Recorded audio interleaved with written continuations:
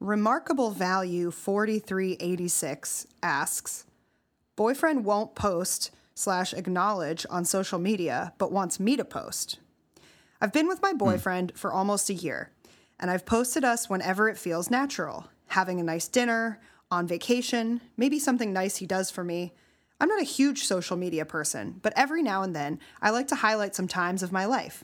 He has never once posted us, and I brought it up a couple months ago, and he just shrugged it off, saying he didn't think much of it. No big deal. I don't really care much anyways. Now, several months later, I've commented on a few posts just encouraging him or leaving a heart, and he doesn't like or acknowledge or reply to me, even if he interacts with others in the same post.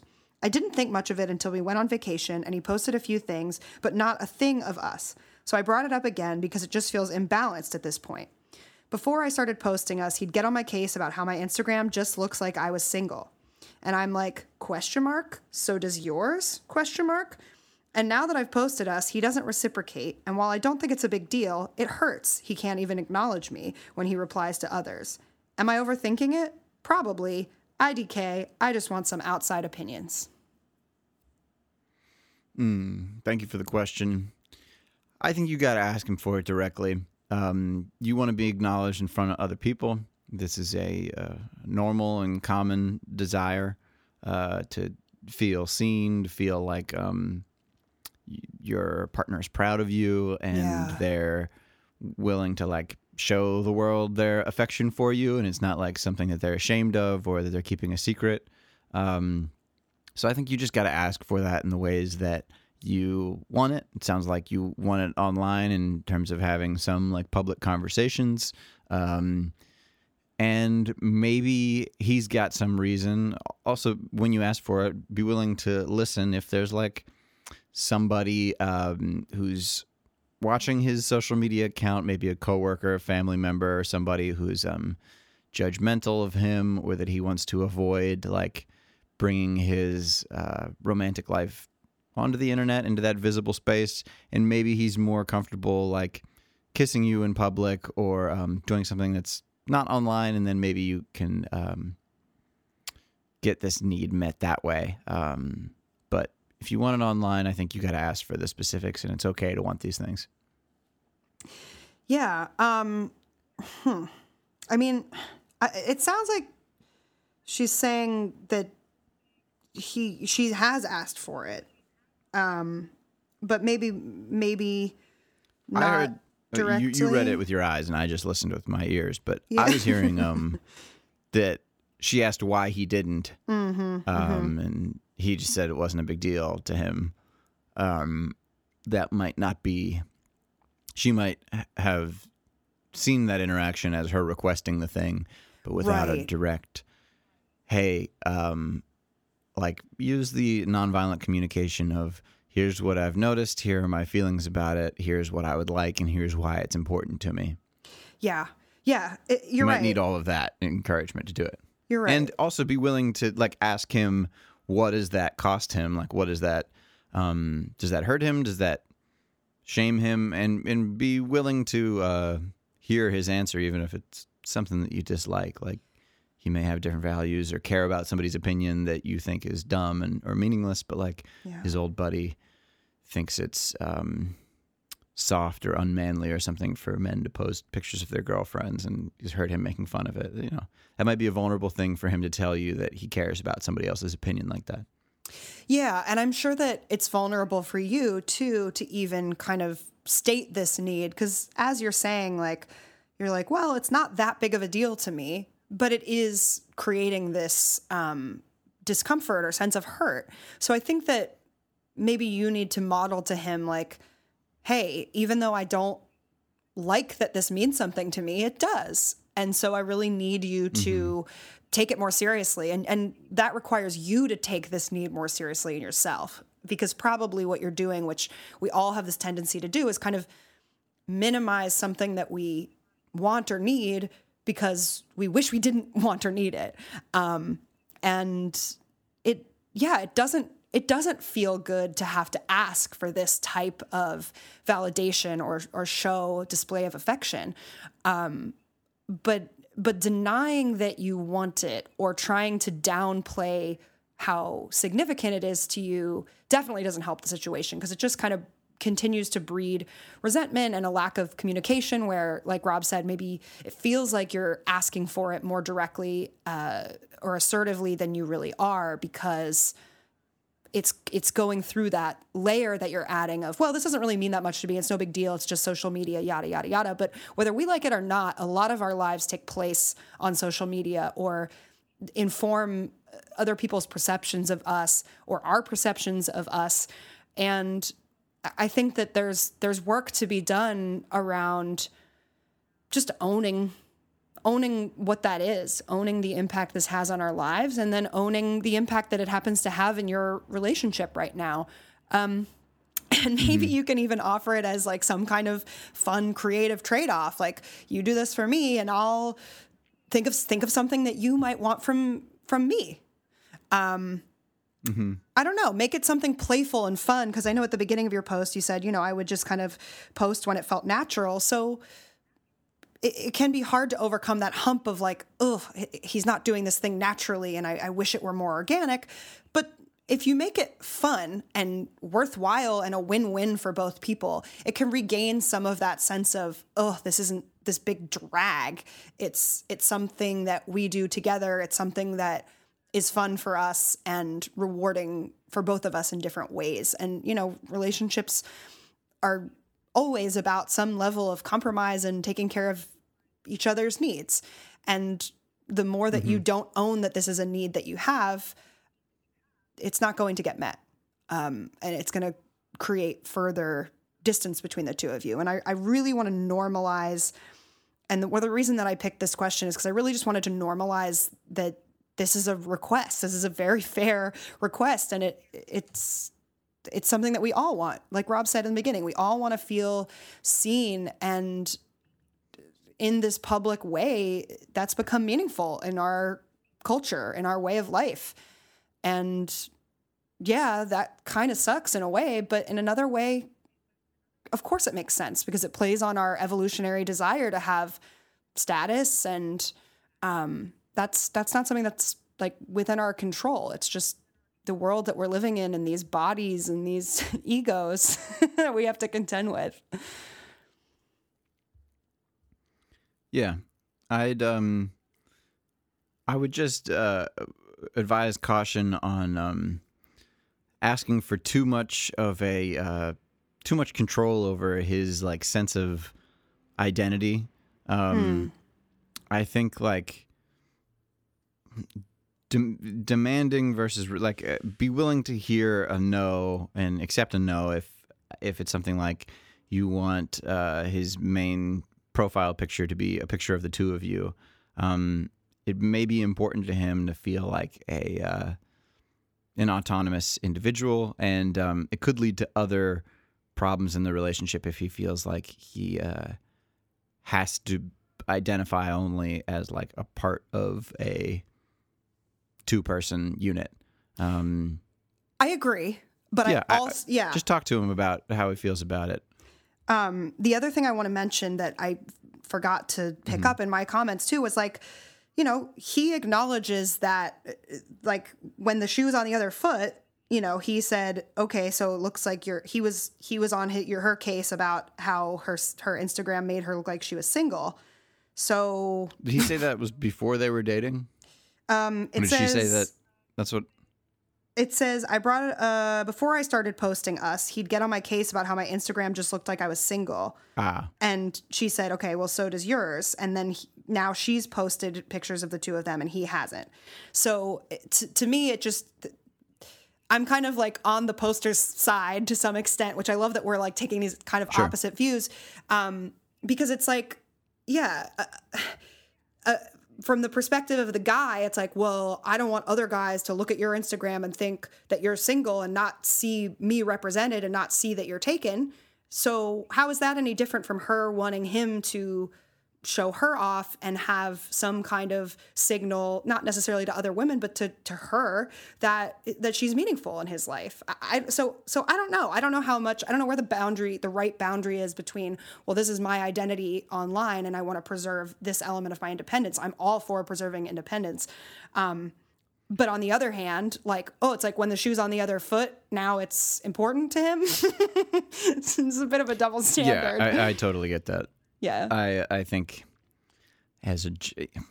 it's maybe an advanced move to recognize that sometimes you need to be able to ask for things that you're unwilling to give your partner, but like it doesn't all have to be symmetrical. But yeah, in this case, on this doesn't seem like it's a huge issue yet or something that's like really causing a rift between the two of you in a huge way. But I would examine why it matters to you. It may be that it feels like he's trying to hide you from other potential women that he might be interested in, and just you can talk about that, especially just conversing in comments or liking comments, and that I think should be a simple and easy thing for him to do. If he does it anyway, then like if he's commenting with other people or liking other things, like just hey, can you like my posts sometimes? It'd make me feel supported in a public way, and that would make me happy. Yeah. I think you're right, though, that it is worth her questioning on a deeper level. Okay, well, what does this mean to me that he's acknowledging me, posting me, all that stuff? Because if he really did have resistance to doing those things, there are other ways, I think, to validate that need. So really understanding, well, what is at the basis of the need, I think is important. Mm-hmm. Yeah. Sweet. Do you have anything else you want to say? Oh, sorry. So you do have more to say. It's harder after he posted. Yeah, I do. I got something. It's harder when he was posting other things from the vacation that weren't anything about the two of you. Right. If he just wasn't using social media at all, then I think it's a harder request to be like, hey, can you incorporate this like potentially toxic habit into your life so that other people can see that we're dating? But if he's using it already, then like having requests, I think that's reasonable or more grounded. I could see why it's more hurtful if he's posting some things. But then he may opt for the route of, okay, well, I'm just going to stop using social media because it sounds like another thing that I can fuck up. That's been largely my approach to these issues. That's funny. I mean, he may choose that route, and that would be fair, I guess. Right. But yeah, well, we hope that this at least gives you some new avenues to pursue it and chew on it, and hopefully just bridge gaps between the two of you rather than further create that imbalance that you're pointing to. So I hope this is it's helpful to hear, these outside opinions, like you said. And we wish you all the frickin' best. Let us know how it goes. Free advice. Free advice. Free advice. Free advice. Free advice. Free advice. Free advice. Free advice. Would you like free advice? Free advice. Free advice. Free advice. Free advice. Forever. Welcome. Go for it. Welcome. Welcome to Free Advice, episode 65, motherfuckers. Ow, ow. Do you think Eiffel 65 would be proud of us for making it this far? Yeah, I mean, how far did they make it? Maybe right? they gave up at 65. I liked their album. I liked Blue Dabba Dee Dabba Die was a super catchy song. Oh, I fucking listen loved to that album. That's on my list of greatest earworms of all time. You know, an earworm is a worm that slithers into your ear and then gets stuck in your brain, wiggling around. Yeah. Can you think of a song that just really gets stuck more than I'm blue dabba dee dabba die dabba dee? Oh, Yeah, man, I got think you. about that I crowd got of you little covered. blue aliens.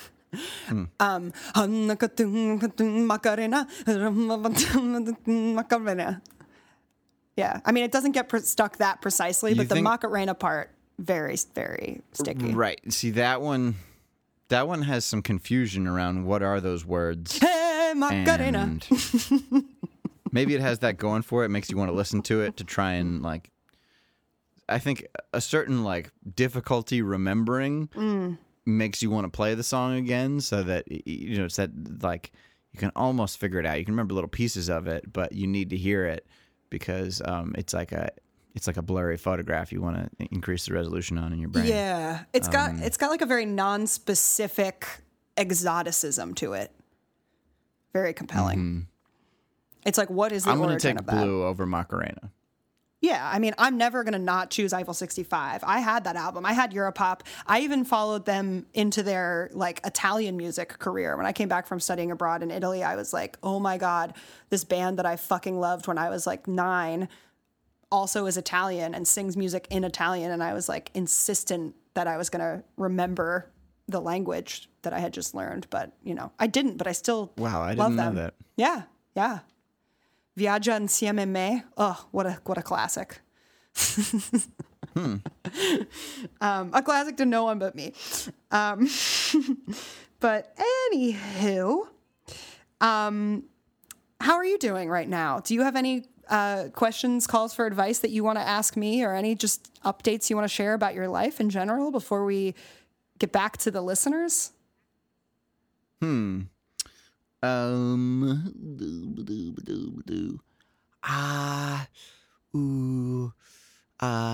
been looking for foster dogs. I don't think that you're going to give me really good advice on how to pick them and No, what to. that's not my No, specialty. yeah, so I'm just telling you that. That's good. Nah. You got any? Do I got any? Anything? Yeah, you got anything you need advice on? I don't know if I do either. I'm kind of chomping at the bit to get to our questions that we've picked out because we've got so many good ones. But Cool. I also feel Chomp like, away. boy, I don't really want to deprive our listeners of like, well, what's going on in our lives? Because I'm sure that's what they're People think this living is- for. All right, Living for, give one really little detail from your life then. Okay, one really little detail from my life then. On the pet front, I have 2 rabbits, Cosmo and Yoki, as some of you may know. And Cosmo has been very sleepy lately. And I'm hoping it's just because of the hot weather. But I got nervous because he had a bit of a health scare around this time, actually last year. And so I'm just keeping an eye on him. But I'm hoping that, have you felt sleepier this time of year, this climate? Can you relate to Cosmo in this way? No, actually, I've felt more awake recently. Sorry. Yeah. No, it's okay. That's not helping. That's kind of how I feel in the summer too. I'm excited. I love it. I love being hot, but I'm also not covered in fur. So, Sure. it is what it is. Could you shave him? Would that be good for him? If you made him like a hairless cat? Oh my God. I can't even imagine what that would look like. I did have to cut a bunch of his hair off because he has this like long shaggy hair and sometimes it gets matted. So I just have to cut a bunch of it off at different points. And he looks so funny. Like he looks so different. It's like when a human male gets like a dramatic haircut and suddenly it's like, whoop, like he looks like a little boy. Which brings me to actually one of our questions. So I'm going to just jump right into that. Okay. Because I think it's just so apropos. So this one comes to us from Candle Burner. I was forced to All right. get my hair cut. How do I deal with having hair that I feel ashamed of? Yeah, I know. After a few months of trying to grow it out a bit so that I could try some new stuff, I was forced to get my hair cut very short, 2 all over. Now I don't feel comfortable being seen by others, but I still have to go to work. I don't know what to do. I feel so humiliated. Okay. Have you ever heard the advice when you get a nose job, also change your hair so that people think that that's the thing that's making you look different? I've never heard that, no. Is that a real Well, thing? That street goes both ways. If you get a get a haircut nose you don't job. like, you can get a nose job so that people are like, oh, wow, that nose is different. Distracts from the hair. Yeah.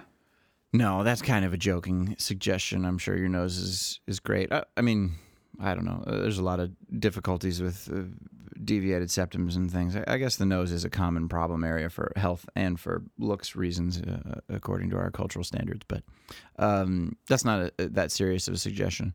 All right, I'm gonna start off with hats.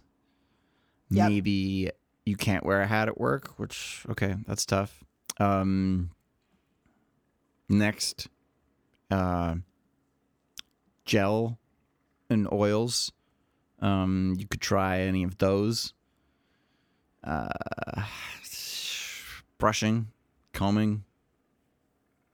I don't know, Morgan. Try maybe glasses, non-prescription lenses if you don't have glasses yet. Maybe that works better with your hair. Yeah, so I think practically all the things that you suggested are great. A hat, gel, brushing, all those things. Can you grow facial hair? Oh, good question. Yeah, so so I think that, like, I guess the first thing that I want to say is, as someone who used to very frequently change my hair and was very attached to how it looked, I mean, it's a little different across the like male-female divide, but I would get so upset when my hair would get cut shorter than I wanted. And, you know, my mom would say, like, well, that's the thing about hair, it grows. And she's right, but it also was really frustrating feedback, because it's like, well, that doesn't help me right now because I'm just feeling shitty. And so I really empathize with that sense of feeling humiliated and just not wanting people to see you looking suboptimal, or your perception. Of course, it's important to say that that's your perception too. And you're comparing yourself to a version of yourself that you preferred with the longer hair, but someone else may not have a preference, or, you know, may not really be as familiar with your hair setup as you are, and generally people aren't paying as much attention to us as we think, or maybe even hope on some level. Again, that's not the most helpful advice to when someone says I'm feeling ashamed of how I look, to go, no, don't worry, no one's looking at you anyway, you fuck, because no one wants to hear that either. But it is important to say that hair grows, and that you won't be stuck with this forever. And there are a lot of things in life where we have to just sort of take a deep breath and go, okay, this is what this is right now. This is shitty right now. This is not my preference. And my hair is a piece of my identity. And I want people to think a certain thing about my identity, or, you know, feel a certain way about me, or find me attractive, or think that I'm sophisticated and I don't feel like myself, or I don't feel like those things in this hair. And when your hair is as short as you're saying it is, there's not really that much you can do aside from, I think, like wearing a hat, to radically change it. So I think the real work here is to disconnect your sense of identity from how your hair looks. And I think that this is a really valuable trick and lesson to start practicing now. Is reframing, like, how can I use my discomfort about this haircut to learn a really important lesson, and to practice thinking about the things that I like about myself that having bad hair doesn't change. Or you can also get creative about, okay, well, what other aspects of my look are things that I care about and can adjust and use to kind of compensate, not necessarily hide or mask, but kind of lean into the look that you want to have, to compensate for this thing that you can't change right now about your appearance, and that you have to kind of just wait out. Yeah. You can go for a more streamlined look altogether. You could put those little notches with the buzzer into your sideburns, or the back of the neck, or even the eyebrow. Careful around your eye, but that's something that it's a trend these days. You can become a shinier person by just rubbing coconut oil all over your scalp and head and face, and maybe that, when in doubt, be shinier. That slickens you. Yeah, you could also make a really dramatic I've other enjoyed choice. That. that would distract people from your hair, like wearing a tube top. No one will look at your hair if you're wearing a tube top. Tube top.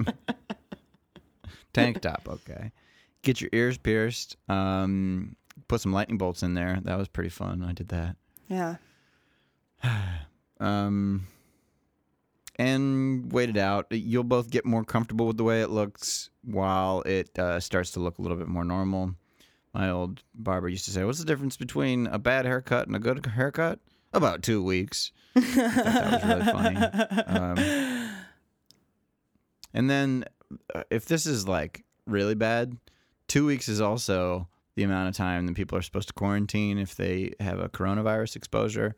So I don't recommend like exposing yourself, but you could Pretend. come up with a scenario. You take a little bit of artistic license for how you could be concerned that at some, you may have come in contact with somebody or had an exposed moment, and you need to protect your peers by taking 2 weeks off. Yeah. That's a good point. I wouldn't do that, but you could. Yeah. Yeah. So try to see this as an opportunity to embrace something or accept something that you can't really control right now, and just see how it feels. Document this period of time with how difficult this is, and then before you know it, your hair will be back. But we know it sucks to be in this middle phase. It does. Mm-hmm. Yeah. All right, Morgan, next question. Hit me with it. All right, next question comes to us from the Subtil Raisin. First date with a shy guy. Subtil Raisin? Yeah. Mm-hmm. Ooh. Yeah, I don't know what they're really insinuating there, but they want to know about a first date with a shy guy. Recently, You're talking shy guy like from the Mario universe? Yes, he's wearing a hoodie and a those hockey little mask. Red hooded characters. Yeah, you know him. It's one of those. Yes. I've did entered a make great video game and I'm going on a date with one of the characters. I hope they don't show up in any porn. Okay.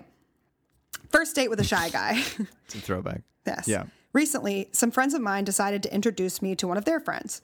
We've been texting for a while now, and he's asked me on a date. I said yes, obviously. The thing is, I know he's a shy guy.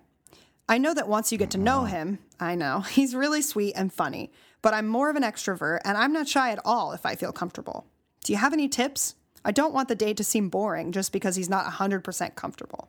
Is there any way I could make sure he's having a good time?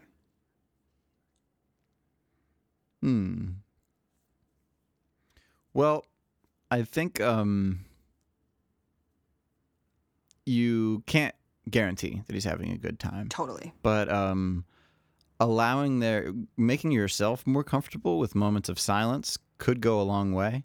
I think a lot of people are shy, or I'll speak for myself, I feel shy when I feel an abundance of concern for other people. So if you can make yourself more self-sufficient and just enjoy the environment, like not tense up in awkwardness because there's been 10 seconds of not talking, or that could go a long way to helping him out, just like slowing down the pace or expectation of it being an exciting conversation. Yeah. Yeah, absolutely. And it sounds like you guys have been texting for a little while, and, he's a friend of a friend. So you probably do have some baseline things to connect on. So if you've been enjoying the texting and, you guys are kind of in the same circles, I'm sure you'll have a lot to talk about. So I think that it's not worth exhausting a whole lot of energy worrying if the date's not going to go well, because I think sometimes that becomes a self-fulfilling prophecy, and like, you can start to get anxious about it. And the other thing is, if you're an extrovert and the date doesn't go well and you guys don't click and the conversation doesn't flow, that could be a sign that you guys aren't that compatible. And I think that it's okay to allow for that reality or that possibility to exist. You may be enjoying each other right now, and You may have a fun time. You may have a boring time. You may decide you do want to see each other again. You may decide you don't want to see each other again. But like Rob said, try to just enjoy the date for what it is and view it as an opportunity to feel out if there is a connection, not necessarily to force a connection or to make sure that there is one. Because you can't control that sort of thing. You can't engineer chemistry and compatibility. It's sort of there or it's not to some extent. And Right. I think that you would be better served if you gave yourself a little bit more agency and authority to make that decision versus worrying about if you're going to please him or create a good environment for him on this date. You should be just as important a part of the equation and your enjoyment of it as he is. I've always thought that good dates are characterized by me caring as much about how I feel about the other person as I do about how they care about me. Yeah. And if there's a huge imbalance where I'm really overly focused on do they like me, and I'm not asking myself, do I like them, then tends to just not be as enjoyable for either of us. So, and conversely, if it's just me focused on my impression of them and not caring at all about what impression I'm making on them, then that probably means I'm not that interested or it's not that exciting to me. So I think just consciously trying to keep that balance of like, if you find yourself overly concerned with how do they see me, ask, okay, well, how do I see them? Yeah. And it may be that you like this complementary nature. Maybe you guys are different. Just suggesting an alternative to the scenario Morgan presented. Maybe you like being the more social one in this pairing and the person who makes banter with the waiter or whoever, the public, others, and then discussing it afterwards with him. I've found that when I'm around people who are kind of shy, I become more outgoing. When I am around people who are really outgoing, I can become kind of more shy. And I think I like the more outgoing version of myself. So I may like being around people who aren't. Could be the way that they're outgoing, like people who are, I think, breaking social rules or like offending other people that might shut me down more and make me more shy, just like not wanting to participate or encourage them. But yeah, maybe you like being playing that pole of the coupling, like being responsible for external interactions and then having kind of like your own cocoon world with him. Yeah, I love that. And I love thinking about it in the context of how have other energy partners felt like on other dates. What is it like compared to another date I went on where, this was our chemistry or this was the role that I found myself in and exploring what do I prefer? What do I like? And how is this unique? And not necessarily is it good or is it bad, but trying to just be present with whatever is and enjoy whatever is. I did have another thought though, in terms of sort of a concrete thing you can do is you can, thank God. Sometimes these things don't really come to me at all. And so you could plan a date where there is less room for boredom and silence, like where you're actually doing something, you're playing a game, you're sharing an activity where there's more of a natural flow or progression to the thing that you're doing, and there's less lull, and there's Go pick some stuff blueberries. to talk about. Yeah, exactly. And I don't know what's open right now where you are, but you could create something together, or you could people watch, you could. I don't know. That's the end of my list. But just things where you're both facing the same external thing rather than just sitting at a table facing each other. Yes. And the only distraction is like food and drink. Yes, and even something as kind of non-activity as taking a walk, like where there's not necessarily Right. a specific program to it. I think being in motion and, like you said, not looking at each other just kind of creates more natural flow, and people generally just feel more comfortable opening up when they're not looking into each other's eyes, and when their bodies are already moving, it just kind of creates a looser dynamic. So that could be a good way of, ensuring that there's some kind of structure or conversational touch points, or just a socially lubricated kind of situation. And, I rarely recommend people drink, but alcohol is also a loosener of sorts. I don't know how old you guys are, Sure. but if that applies to you and that's something that you're interested in, that could be there's a reason why people go out for a drink when they go on a date. It does tend to loosen people up, warm them up to each other. So, all right, cool. I think I want to echo something that Mark Manson wrote in his book, Models, Attracting Women Through Honesty. He said all of his first dates are like 3 places, spending like 15 minutes to a half an hour at each one, because being in different environments with the same person creates more of a feeling of like you've been through some things together, like you know them better, rather than just like sitting for 2 hours at a table at a cafe and talking to each other. That's a great So if you point. can walk somewhere, like go someplace different for dessert if you're doing an eating thing together, or like go shopping at a record store, a bookstore, maybe something that like one of you is interested in and something that he has some expertise in, if it's like a bookstore or something like that. If one of you has a goal, I need to get a gift for my niece or whatever, and then you can like go exploring a toy store or something like that, and going to another place, going to a park afterwards. But just like keeping it moving and being in different situations with a person, I think gives you a better idea of what's a product of their internal character versus like what's situational and they're just perhaps uncomfortable in this loud bar. A lot of introverts, one theory says, just have a lower threshold of stimulation. So they just prefer things that are a little less noisy, a little less crowded, a little less bright, move a little bit slower.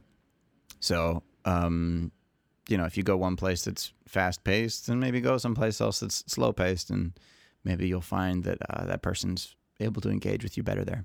Yeah, and I love one of the things that you said in the middle of that, of just kind of creating a mission What? or something to work, a mission, an intention, something to work on, Oh, a mission? like getting a Thank gift you. for someone. I love that, and again, it kind of sets up, like I said before, that sense of like we're here to do something, and there's some kind of structure. And we can always come back to talking on that if there's a lull. You could even set it up sort of like a scavenger hunt. Like, okay, we're gonna find something that is okay. What would be the best, the thing my grandmother would like the most, and what would be the thing that my dog would like the most? I don't know. Yeah. But just coming up with different ideas for A low an stakes- objective. Something that doesn't like, if you don't accomplish it, it's not a big deal, and you don't have to like Right. dedicate. My grandmother isn't on her Not something deathbed. with a deadline. Right. You don't want him to feel like he's being dragged along to your errands or your work that you would be doing at another time. But if there's some like light goal like that you would value his input on, that can prompt discussion, I think that'd be fun. I love it. Yeah, me too. So the next question. Knocked it out of the park. Hit We me with knocked the it out of next the park. one. Home run. Next question, sort of similar, different angle. So this one comes to us from Ooh. Potate Pancakes. Potato without the O. Could be potat pancakes. Potat pancakes. So this one comes to us from We potat both know pancakes. potato pancakes was taken, and so they did patat pancakes. I love it. Potat Pancakes wants to know how to avoid being a dry texter. So I've been Yeah, I know. So I've been texting this guy who I really like, and our conversations have been really interesting and not dry at all so far. However, I've been known to be a dry texter in the past. I don't do it intentionally.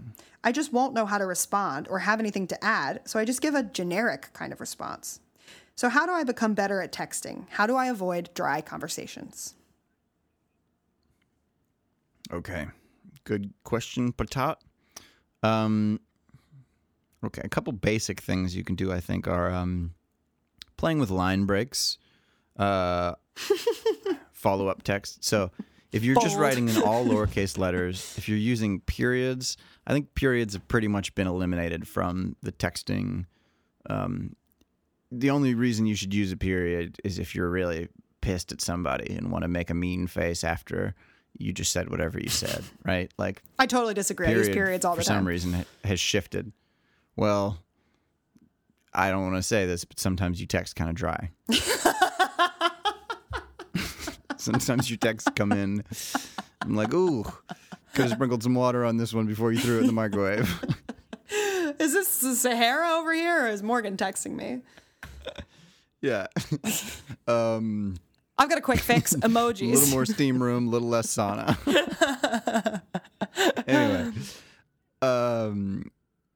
Okay, so you're not sure of what to... So you're just sending things like, okay, or got it, or kind of non-responses. Saying what it makes you feel or think of, like being more willing to engage that associative machine in your brain of like, oh, that reminds me of this other time, or that reminds me of this thing. Using that can be like a good way to just like keep the conversation flowing if you feel like you're hitting dead ends.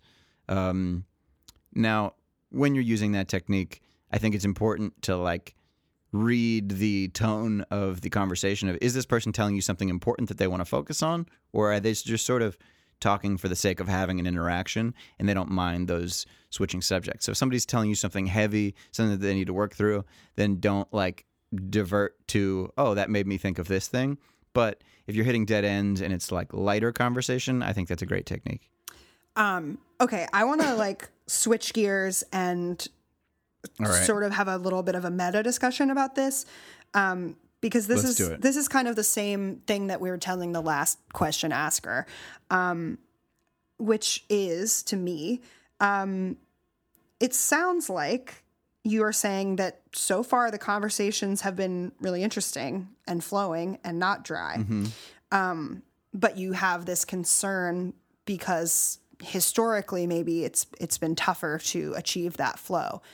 But I think that, and I think it's good that you're thinking about how can I continue to engage this person, because it sounds like that means that you like them and you're interested and it's working right now.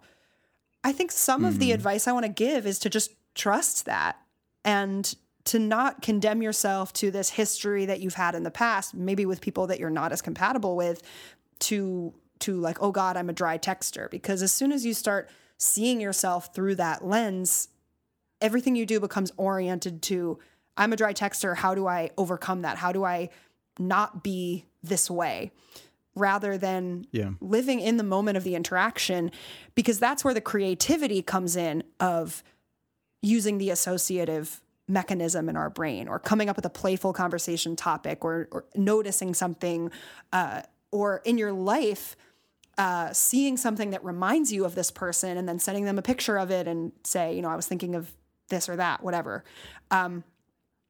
Creating those associations requires you to be feeling free and flexible and creative.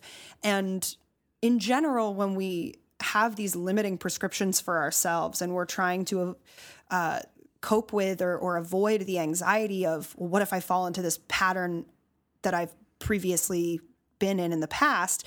And what if I'm this way or that way, or too dry or too this or not enough, whatever? We kind of we dig ourselves into a hole a little bit. So I think it is wise for you to be thinking about this and to be wanting to show up in a way that's vibrant and wet and juicy and not dry.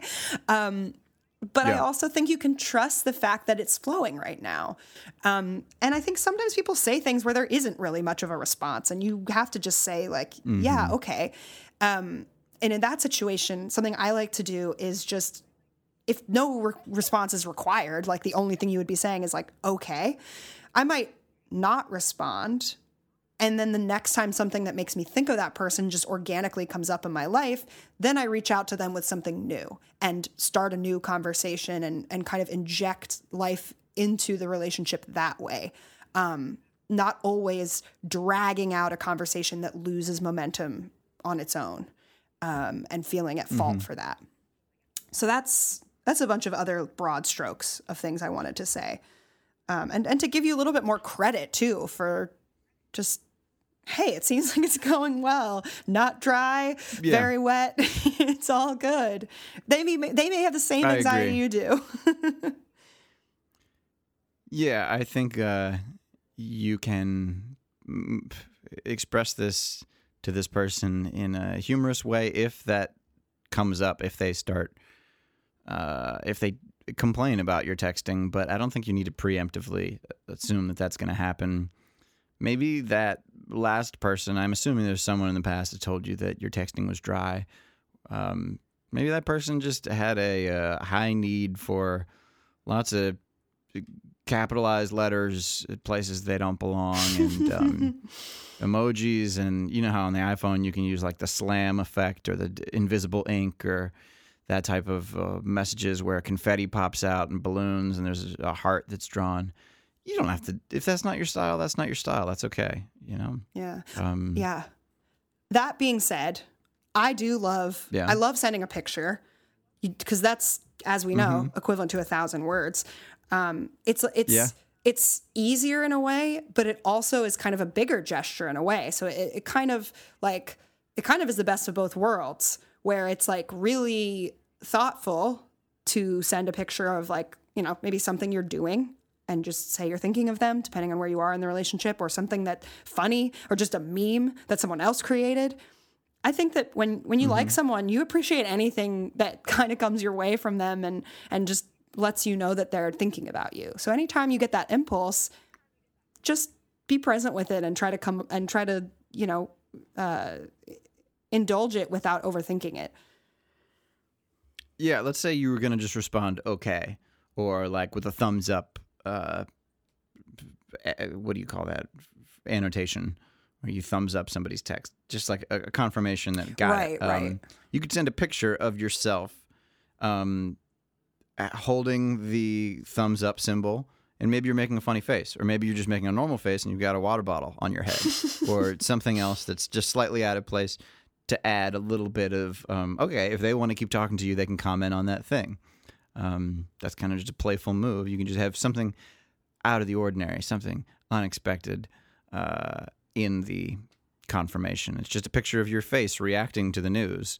Yeah. Oh, I'm so sorry. You could send a picture of you with the fat lip, you know, sticking out your lower lip, and sincerely like showing your facial expression to that. Yes, I love that suggestion. I actually do that a lot. I will just send like a reaction to the person, and I think it makes the conversation feel more intimate, like, you know, somewhat like you're there in person. And then you get to show off your cute face to them and remind them why they like you. It's a triple whammy. Sweet. Yes. So great. Yeah, I would love for you to wet text us back and write to us at freeadvicepodcast@gmail.com and just let us know how it's going, and let us know what you've tried and what, you know, how it's going. I already said that. Whatever. Just let us know.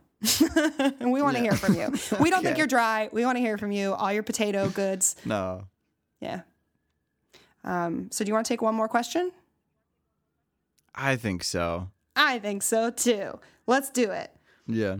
All right. This one comes to us from Spader623. Oh. A lot of people I'm trying to become friends with don't put in the effort. I don't know why. Whether it's flaking last minute, me having to remind them we're meeting tomorrow, saying they may be free this weekend and will let me know, they don't, inevitably. I'm not a priority in their lives. It's not that I'm upset that I'm not. I know I'm a new person, but it's frustrating that I don't get some decent respect. I don't flake last minute, and if I do, I immediately reschedule. I get back to them on if I'm free or not. I don't waste time. Why should my time be wasted? Why should I be seen as less important? I don't get it. It seems to happen often, and it's immensely frustrating. What can I do? Also, since I forgot to do this, I'm in Canada and 24 years old. Yeah, I think, thanks for the question. That's a frustrating trend that I think is happening amongst young people in particular. Goddamn young people. Unreliability. I know. Could be that we have too much access to other people. We feel like we undervalue individuals because of the seemingly infinite pool of the internet and all the connections that can cause us. It's a bummer, and I hope that if you can find a different, so keep looking is my main advice. There are other people who share your values, and they will appreciate the heck out of you for being reliable when they meet you and when they've gone through the same, I assume, bullshit with people that they're trying to befriend too. Yeah. Keep looking. Yeah. This sucks to feel on this end of things, like again and again. And I'm someone who has definitely been here. I was an only child and was always so thirsty for interaction with other people, and often got flaked on, or people were too busy, and I was really immersed in that disappointment because I had nothing else going on. And that was sad and really fucking sucked. And now as an adult, conversely, I've admittedly been the other person. I've been the person who has flaked or dropped the conversation or not prioritized spending time with someone. And so I definitely have, while I don't think that there are much more, there are polite ways to do it, there are respectful ways to do it, but I certainly have compassion for both sides of this predicament. And I do think that Rob is right. I think that people are just pulled in too many directions and spread themselves too thin and think, oh yeah, I can meet up with this person or talk to this person or hang out with this person and do all these other things that I'm not factoring in when I'm saying yes to them. And I do think people should be more upfront and honest, myself included. This is a weak point for me, of being more upfront and honest about things that maybe aren't my priority, rather than trying to do it all and then letting someone down in the end.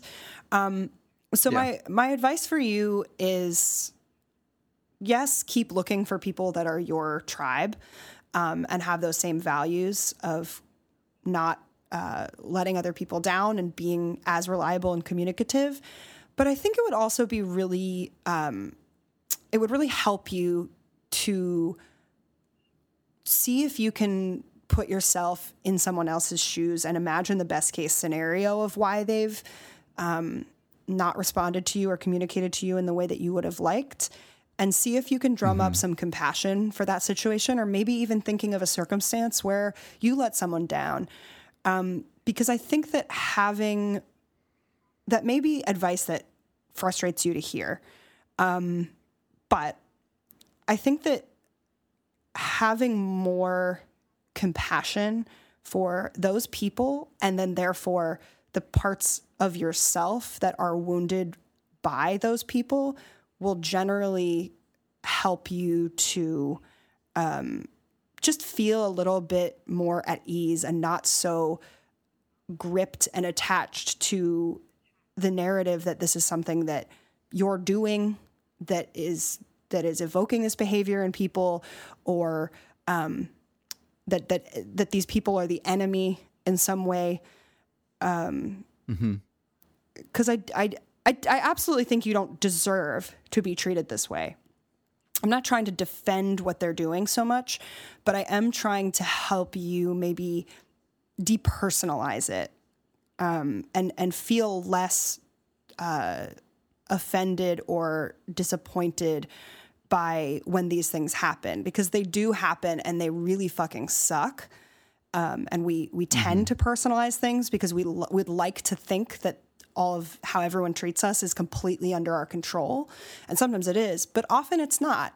And then we're kind of running ourselves through the ringer for no reason. And I would hate to see you exhausting yourself trying to chase people that like you said, aren't going to prioritize you. That's not a fun place to be. And that tends to happen in batches, I've found in my life, where it'll happen all at once with like 6 different people, and then I'll be on the other side of it.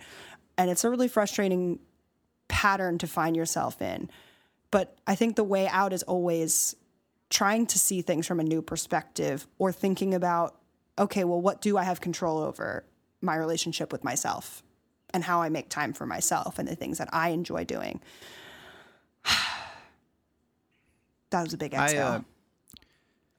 I even want to say maybe there's something that you could learn from.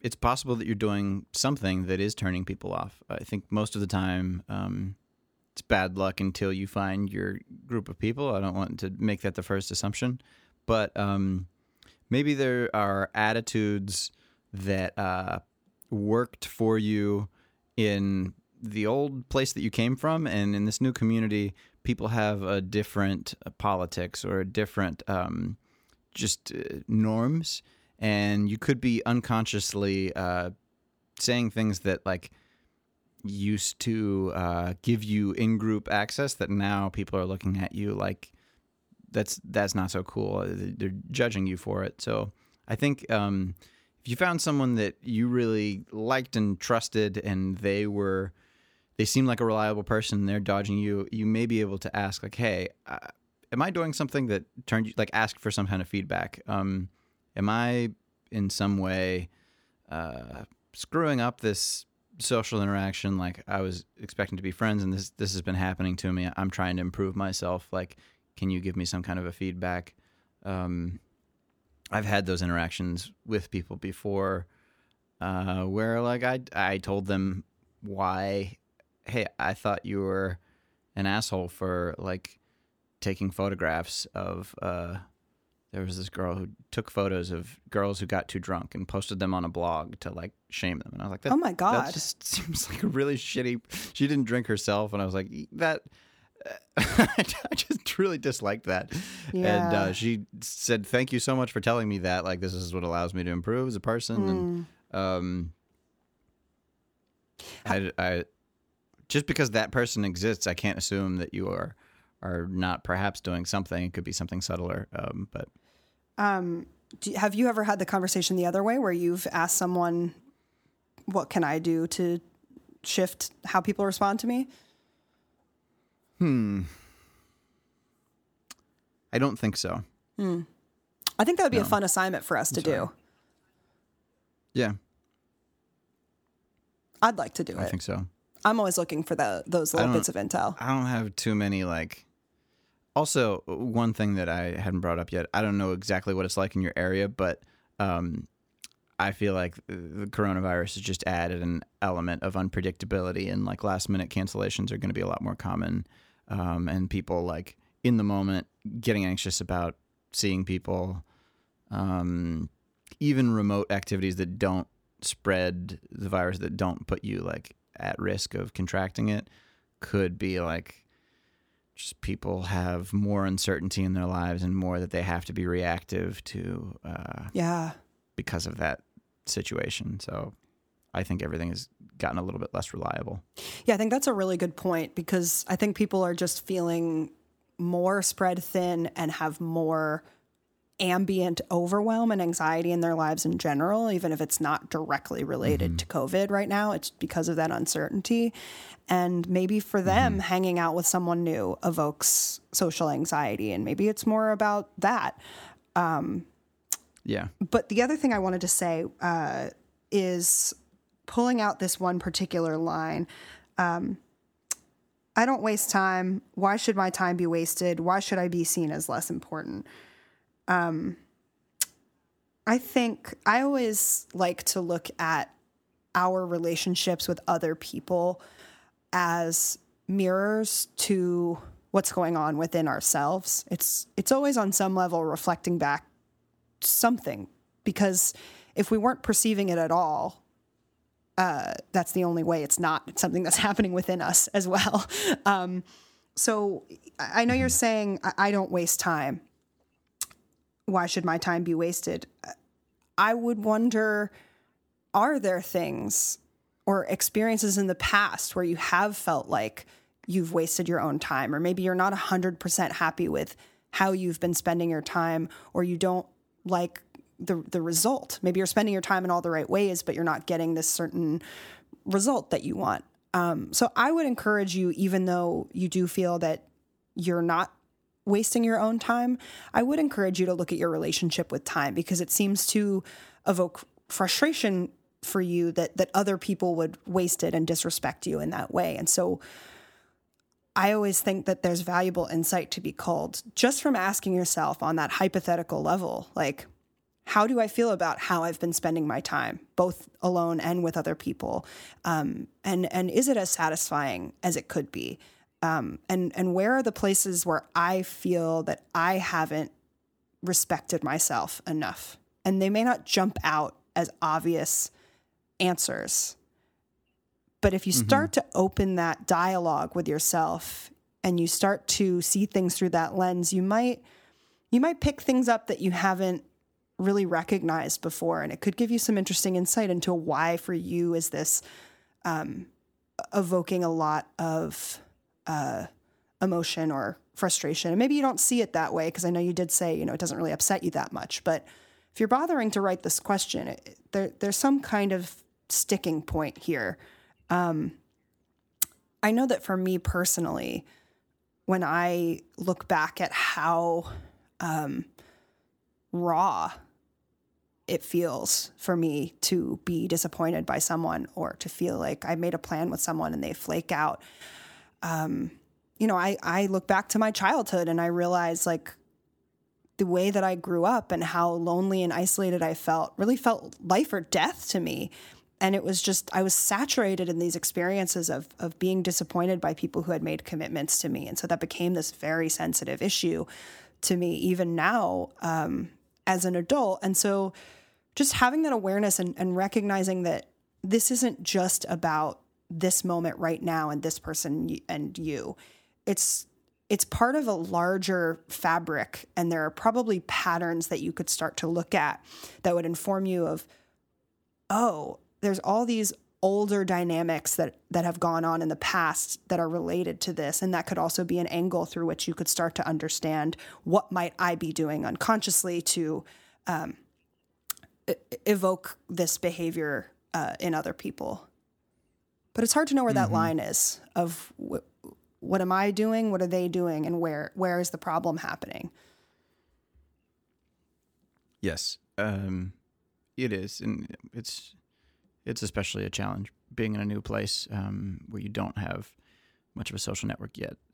It'll happen. It just may take longer than you want, but the more you try, the more you do, as Morgan said, and examine your past and your sensitive points. I think the more successful you'll be, and the more you'll enjoy in the meantime as you build that community. Yeah.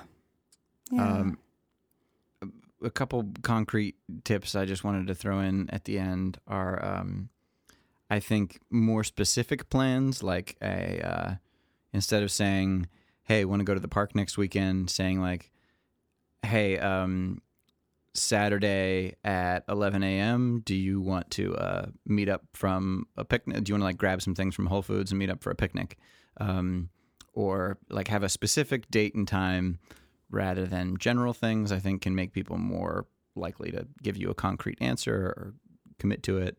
Especially things that like require reservations. I don't know what's open around you now, but like, do you want to meet at this place at this time for this show? That can be better. And then picking times that that other people are likely to be able to make it, and not like after they have to do other things. So I think earlier is better than late. People often underestimate their willingness to drive someplace far away at the end of a day, once they've already done a bunch of other things, and assume that they're going to have more energy than they do. And finally, managing like the shame that people feel when they turn someone down for something. Like if it's become really difficult to plan something, or they've said no a couple times, then like even when they are available, it might make them start to see themselves as like an avoidant person in your eyes, and then just act like avoid the situation out of shame of that. So I think it can be helpful to like pick times that they're likely to be free upon the first request or second request. And if they ask you to do something that you can't do, suggest an alternative. Be like, I'm busy that day, but how about the next day and this thing? Yeah. And if someone isn't suggesting alternatives to you, maybe they don't want to hang out that much. Yeah. Which is always hard to stomach, but if you dwell on that instead of trying to create opportunities to connect with someone who is interested in hanging out with you, then, you're not helping the situation.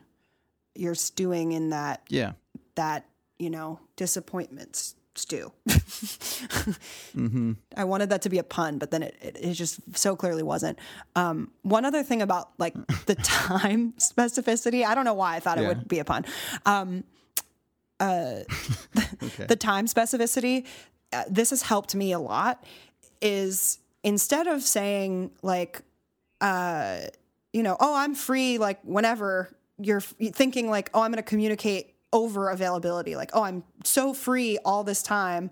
And when someone asks like, when do you want to hang out? Instead of saying like, giving that blanket, I'm free, say, how about this specific time?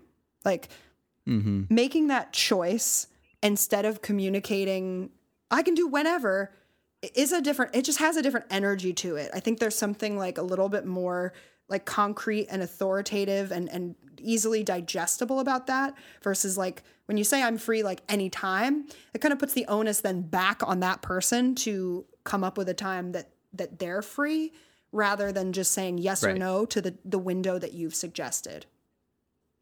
They may respect your time more if it seems like you respect your time and have other plans, even if you don't, just that you are scheduling your time and don't want to be like reactive day of to whenever it's convenient for them.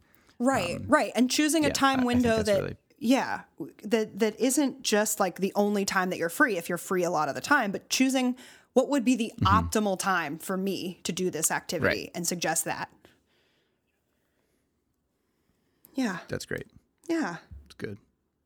So I hope that is helpful, and I want to know. I'm really eager to know what kind of shifts you might make or frustrations you might continue to have on hearing our advice. So please do write us back at freeadvicepodcast@gmail.com.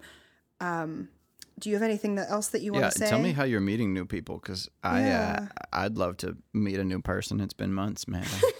I'd love to make a new friend. Yeah.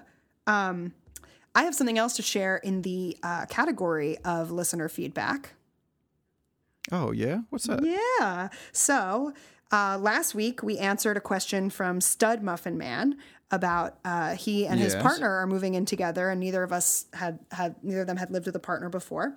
And he said, oh, right. Yeah. He said, finally got a chance to check out your podcast. Thanks for the advice. Definitely going to share it with the girlfriend, and hopefully everything will be copacetic.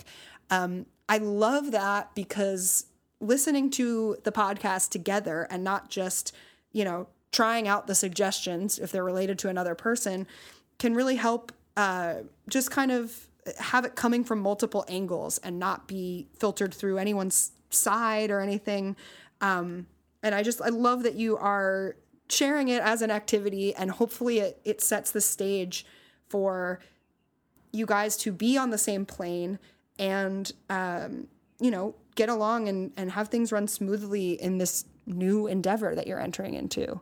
I love it. Thank you so much for listening. I'm happy that you're keeping the word copacetic alive. That's a great word.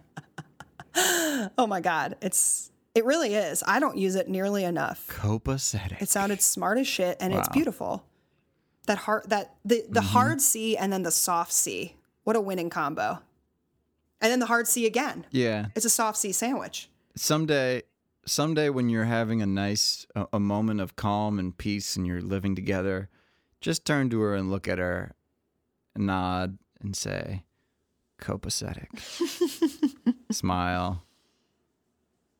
Just bask in it. Bask. Just bask. Imagine that moment and then build it. You can. According to Bob the Builder. Yes, I don't know if they're going to listen to this again. Maybe I shouldn't be giving them more advice on this episode. Whoops. It's cool. I think everyone can take advantage of using the word copacetic in their lives. That's true. But yeah, so if you're listening to this podcast and we just gave you advice or you have a question that you want us to give advice on, please email us at freeadvicepodcast@gmail.com. Any and all calls for advice, feedback, comments, whatever the fuck, we want to hear it. We do this for you guys. We love you, and we have so much fun. It's a free service. It's free. We offer it free of charge. We get a lot out of it. Just talking to each other. Yeah. Feeling seen, feeling heard. 100%. 100%. Yeah. All right, everyone. Snuggle up next to your favorite pillow. Catch some good night sleep. Or day sleep, whenever you prefer to sleep.